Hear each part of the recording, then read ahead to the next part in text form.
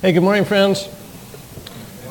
Kids and also students as well. You guys have class today. If you want to head that way, you're welcome to. Big thank you to our kids singing this morning, and also to Angelina and to Alex Lee, who are recording that whole thing. So Alex has been all over this, which has been great.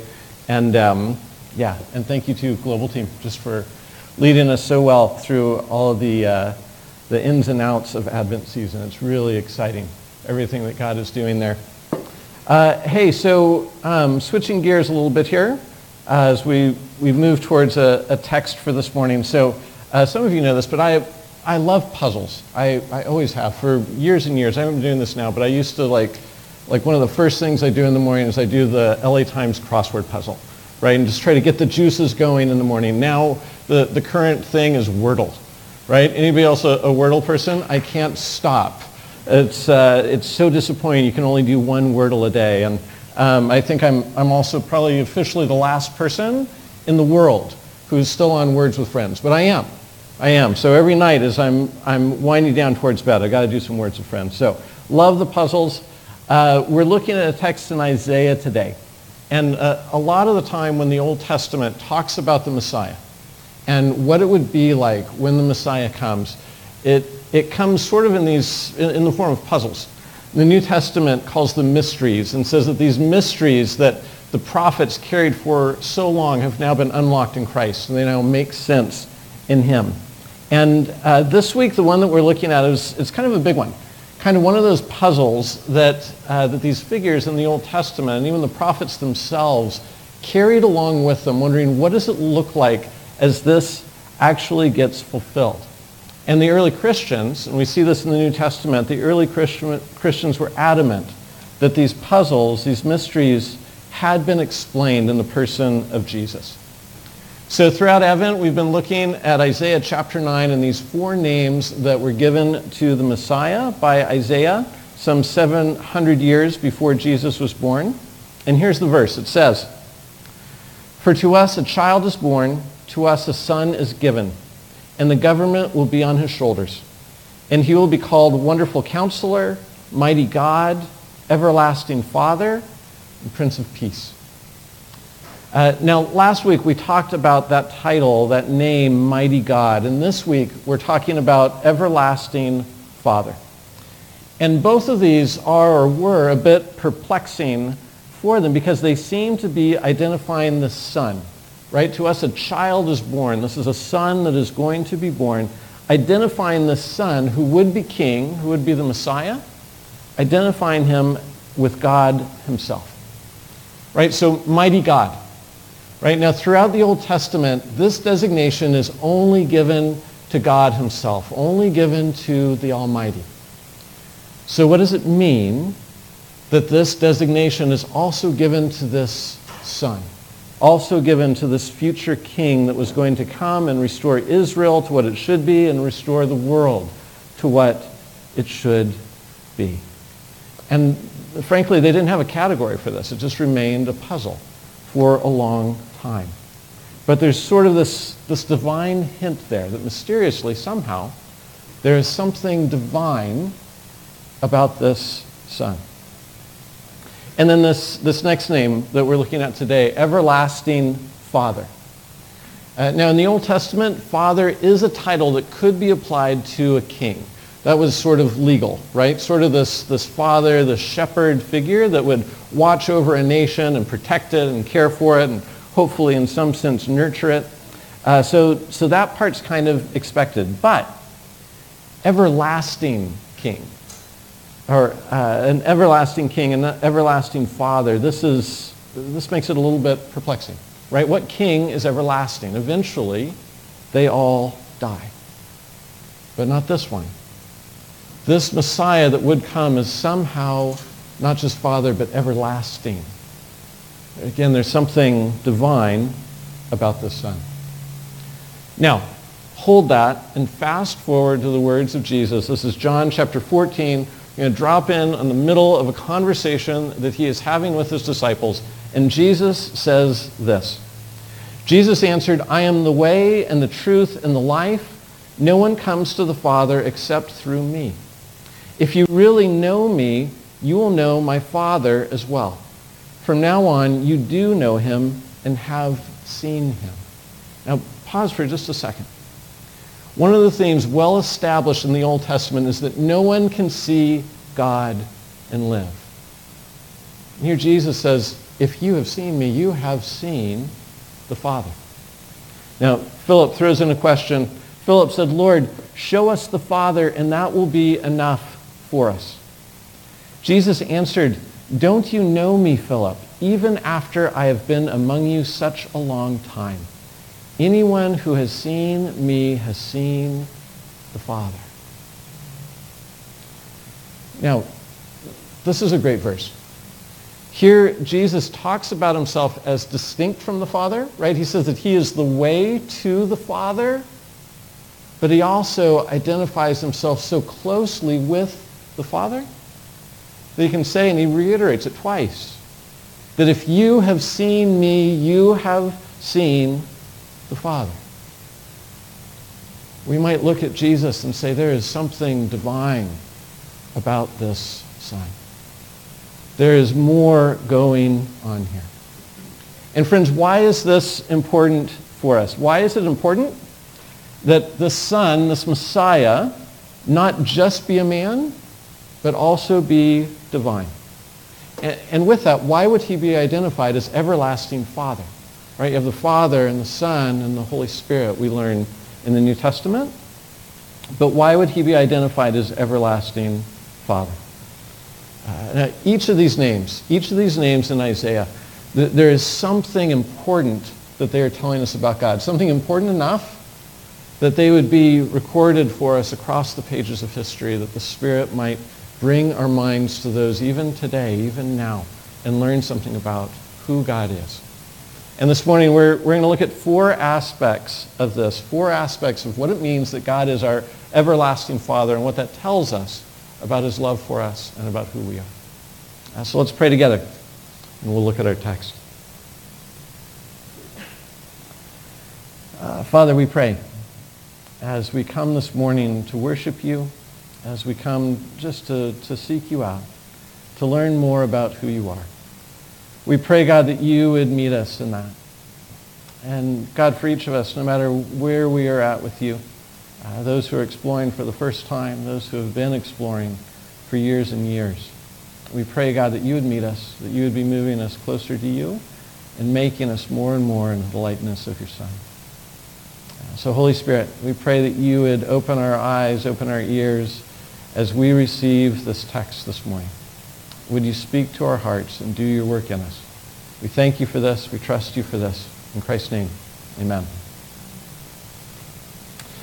So what does it mean, friends, that this divine King, this divine Son, is also our everlasting Father? All right, four aspects of this Father love. First, it tells us this, that God's love is a protective love. When we say God is an everlasting Father, that Jesus identifies himself as this, one aspect of this is that it is a protective love. God is a Father who defends, who protects. That shepherd image in the Old Testament and New Testament is kind of front and center for us here. Psalm 23, the shepherd with his rod and staff, that I have comfort because I know God protects me. This is one of the most prominent attributes of God in the Old Testament, especially in the Psalms. And here's a taste. It says, because he loves me, says the Lord, I will rescue him.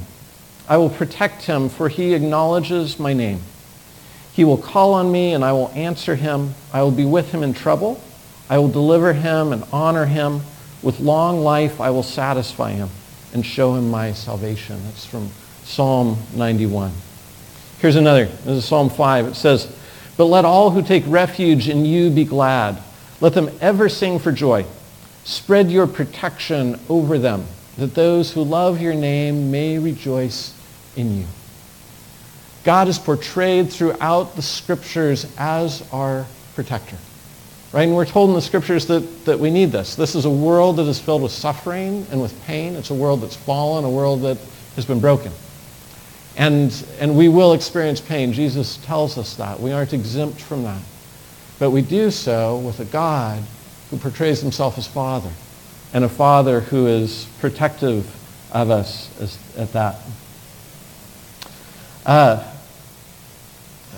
My dad, many of you have met him. He and my mom have been able to visit from time to time through the years, but my dad is totally a protector dad, right? He's a carpenter. He's just kind of big, right? He's strong as an ox, always has been. He still is, even in his 70s, and just never seemed afraid of anything. He was this larger-than-life character as I grew up. And, you know, if there's something going bump in the night, my dad is the one who goes and takes care of it. He was this protector dad. And there was something about that that made me feel really safe. There's an element of security in that there was this protective element in my dad's love. And intuitively, I knew I needed that. The world was big and I was small. And I needed that sort of love.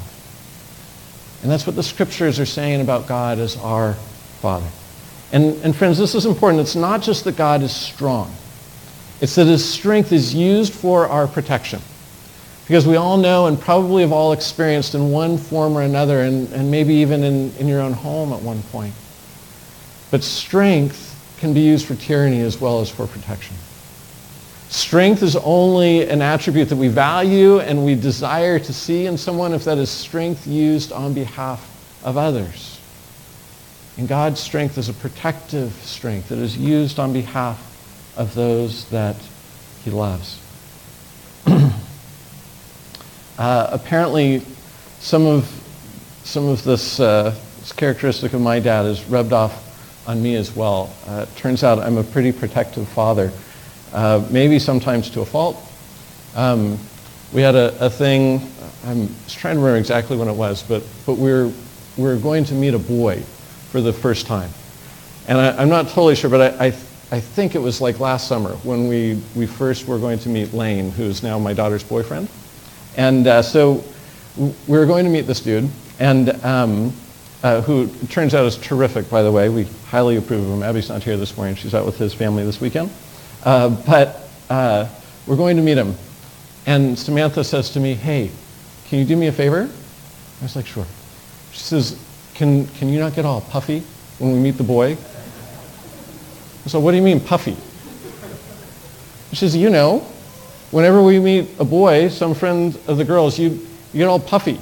Like stand up tall and you get all large and your chest gets bigger and your shoulders." And I'm like, "That doesn't happen. I don't do that."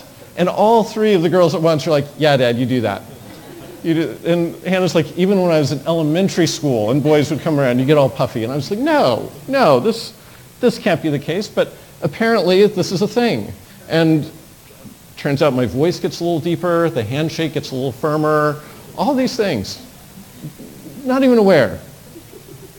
But it seems there's a very protective element of my love.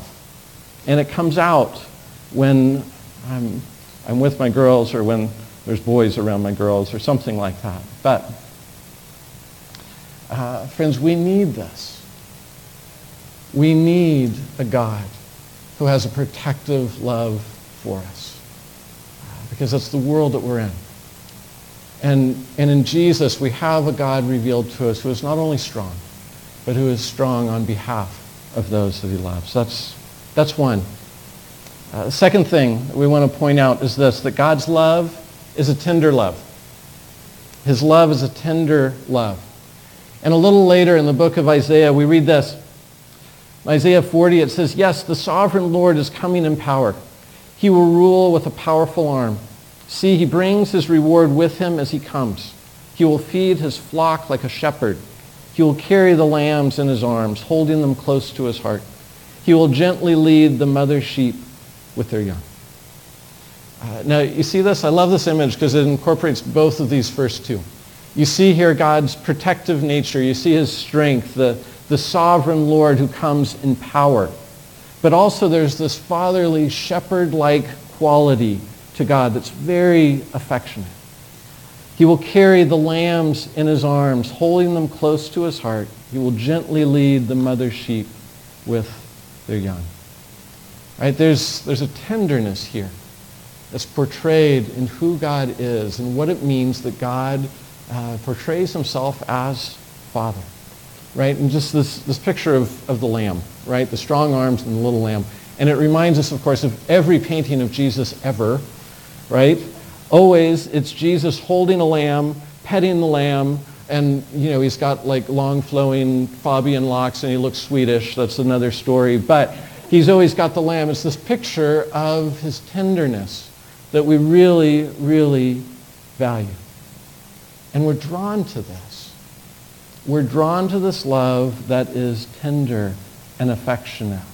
And Isaiah captures it, and we try to capture it in our paintings and our music because we know that we need this too. Right? Strength without tenderness can be frightening. It can be dangerous. But strength combined with tenderness, well, that's that picture of a father's love that not only protects, but that brings comfort as well. For me, I think one of the most endearing pictures of God's tender love is the parable of the prodigal son. Do you know this? Luke 15. If you don't know the story, you've got this son who shamefully disrespects his father. And then he takes his share of the inheritance, half of the family estate, and he wastes it on partying, on women, and all this. And then he returns, and the father welcomes him. But the part of it that gets me every time, the part that I love in this the most, is not just that the father accepts him back, but that the father was watching for him, waiting, hoping that the son of his would return. This is Luke 15:20. It says, "But while he was still a long way off, his father saw him and was filled with compassion for him. He ran to his son, threw his arms around him, and kissed him." Right? He's watching. This is a father whose eyes are on the horizon, hoping for the day when his son comes back home. Filled with affection and tenderness for a child, even one who has insulted him deeply and caused him a lot of public shame. Right? The son is not just his offspring. This is the beloved son. Friends, the Father's love is not just protective. It is a love that is tender. And I'd ask you this morning, is that a picture of God that you can accept? That God's love for you is a love that is affectionate. That there is a longing in the heart of God to be near you. That he longs for that. He looks for you. He takes joy in you. That you are his beloved. The God that we serve is a God who is tender. And there's a third here as well. We would add this to this picture of God as everlasting Father, that God's love is a stretching love. It's a stretching love. And by that I mean that there's something in the love of God that is always pushing us forward. There's always willing us to be better, to grow into what it is that he sees that we could be. God as Father does not just coddle us. He teaches and stretches and disciplines us for our good. Right? Not because he's mean, but because he loves us. And he wants to see us be all that we can be. And frankly, without this aspect of God's love, we'd be terribly ruined. Proverbs 3:11 is representative of this. It says, "My son, do not despise the Lord's discipline, and do not resent his rebuke, because the Lord disciplines those he loves, as a father the son delights in." It's a great picture. Right? God is protective and God is tender, but he doesn't coddle us. And you see here in this verse how this goes right along with God's tenderness. The Lord disciplines those that he loves. Not those that he's angry at, not those that bring him disgust. He disciplines those that he loves as a father, the son that he delights in. It's a fabulous picture. And it can be easy for us to resent God's hand when it feels heavier upon us. But we have to know that too is an expression of his love. As a father, I know I'm protective, and all you know that now too, but it's very natural to me, sometimes to my girl's chagrin. And I'd like to think that I'm a pretty tender father as well. But where I've really had to stretch is in being a stretching father, in pushing, sometimes to the point of discomfort. Here's a story. So when Abby was first learning to walk, and I mean like first learning, very, very new to this, we're at a church event, we're at a park or someplace, and she's toddling along, sometimes on the grass, too often for my taste on the sidewalk or the asphalt as well. But you know, she's toddling along and she's top heavy. Her head is still disproportional to her body, so that's throwing things off a little bit. She's all bow-legged and just wobbling all over the place, you know, looking like a drunk who just got off of a horse and was about to just face plant at any moment. And so you've got this happening, and then you've got me. And I'm walking all bow-legged too because she's right here, right? I have got her just right under me at all times, and I'm like staggering around after with my hands out, you know, just looking every bit the helicopter parent that I am, just making sure that she doesn't fall, that if she's going to stumble, that this little body will not hit the ground. And I can even remember, this is some years back, but I actually remember thinking to myself, you know, if I could just invent some kind of a suit, like a walking suit for toddling kids as they are first toddling, so that, you know, the falls would not be that bad and all this. And so this is going on.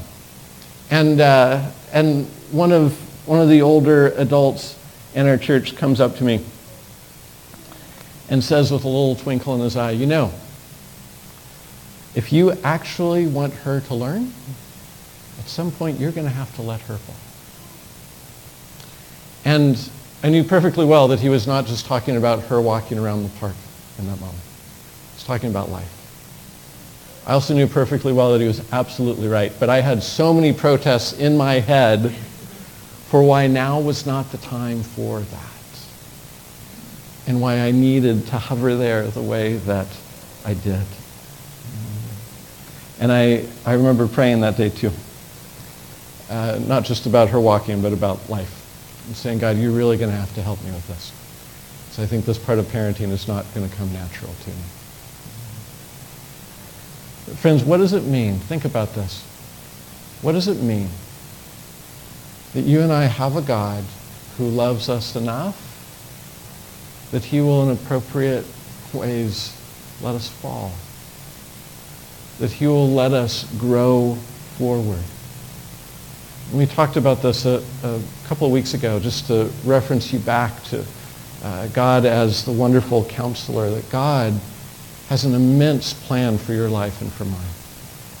That we are unceasing beings with an eternal destiny in God's great universe, that we were made not just to be passive participants on this planet, but active parts of the mission of God in this place, making the world more and more into the place that God envisions it to be. We're not just passengers on that ride. We are active participants. And in order for that to happen, we need to experience a certain degree of growth. Friends, it is a gift and an expression of God's love for you that God wants you to be able to walk. He has plans for you. And to live into those, you need to be strong enough to live into them. God needs you to be able to walk. God is shaping character in you. His ultimate goal is not just that you would get to heaven when you die, but that heaven would get into you. And that by the time you arrive there, you would be significantly looking like his son, Jesus. A character development in us, well, it's not going to come if we're not able to walk. God loves you enough to teach you to walk. You need that if we're going to develop his character. God wants you to walk, friends. We live in a world that is fallen, and life is going to bang you up.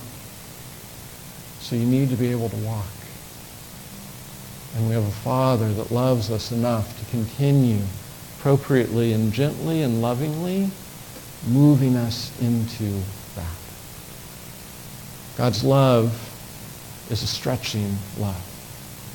And we need that, friends. We need it. Fourth one, and this is where the Christ's divinity comes into play as well. And it's this, that God's love is a sacrificial love. And Isaiah's picture of the Messiah continues. In Isaiah 53, it reads like this. Surely he took up our pain and bore our suffering, yet we considered him punished by God, stricken by him and afflicted. But he was pierced for our transgressions. He was crushed for our iniquities. The punishment that brought us peace was on him, and by his wounds we are healed.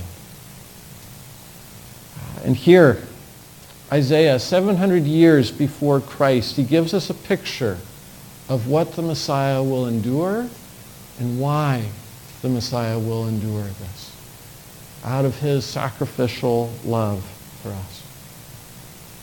We're told he took up our pain. He bore our suffering. He takes the punishment that we deserve because of our sins, and he brings it on himself so that we can experience peace, that we can experience healing, that we can live into what the Bible calls salvation, his invitation to eternal life, to heaven. We're told, in essence, Jesus has already gone through hell for us so that we don't have to. He invites us to something better. Listen to how Jesus describes this dynamic in his own words. This is John chapter 10. It says, I am the good shepherd. I know my sheep, and my sheep know me, just as the Father knows me, and I know the Father. And I lay down my life for the sheep.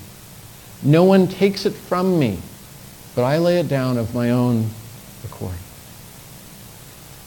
Right? The punishment that we deserve becomes his, not because he had to, but because he chooses to.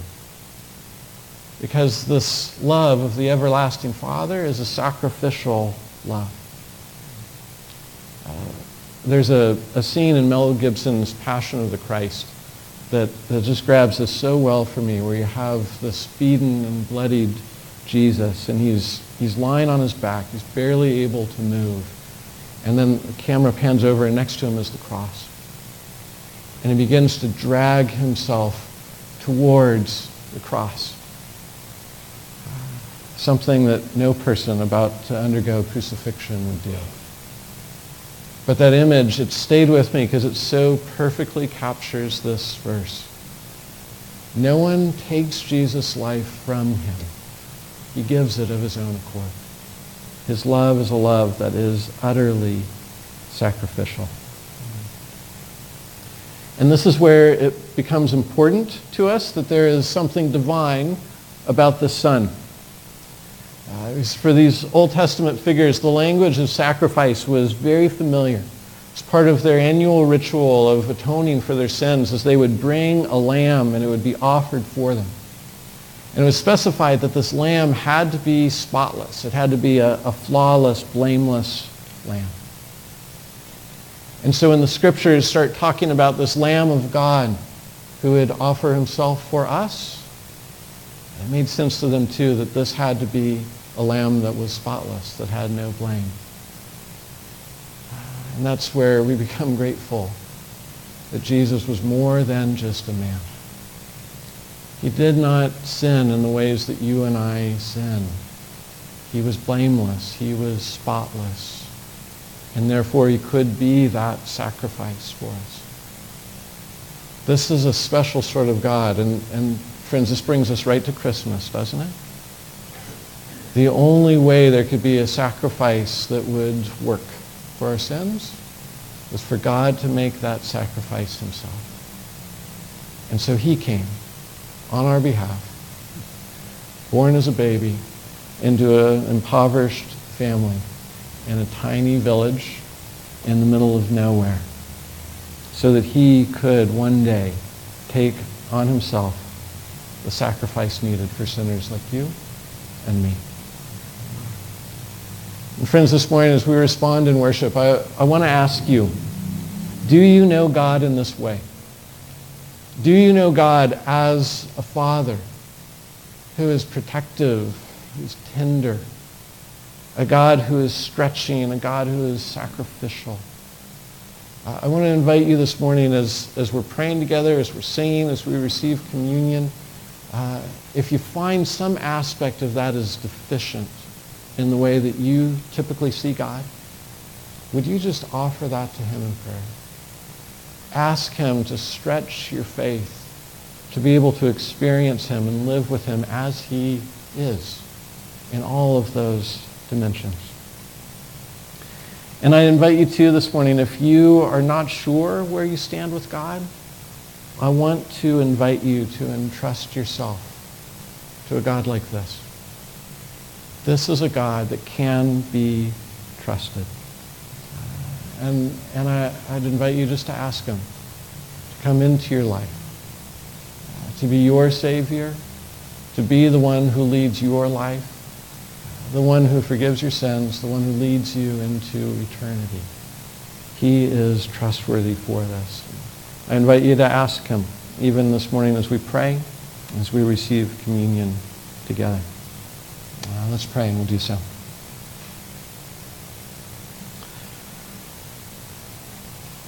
Father, we pray that you would give us more faith, that you would expand our capacity to see you as you are, to accept that your love is as good as you say that it is. And God, I do pray for each of us, wherever we are at with you, that you would be working in our lives the appropriate steps. Lord, draw us nearer to you. And we pray this morning as we respond in worship, as we come to the table, as we receive prayer. We pray, God, that you would meet us in each of those ways. And we give you thanks. We trust you for this. In Christ's name, amen. Well, friend, as we're responding here, I want to invite, as we come forward for communion, if you'd like to be prayed for this morning, we'd love to do that. And someone from our prayer team will be in the back corner to my right. We'd love to pray with you if you'd like to pray with someone. And as we receive communion this morning too, communion is a visual picture of the love of God. We see in the broken bread, we see in the cup, the love of God poured out for us. This picture, this reminder that we can enter in to what Jesus has done on our behalf.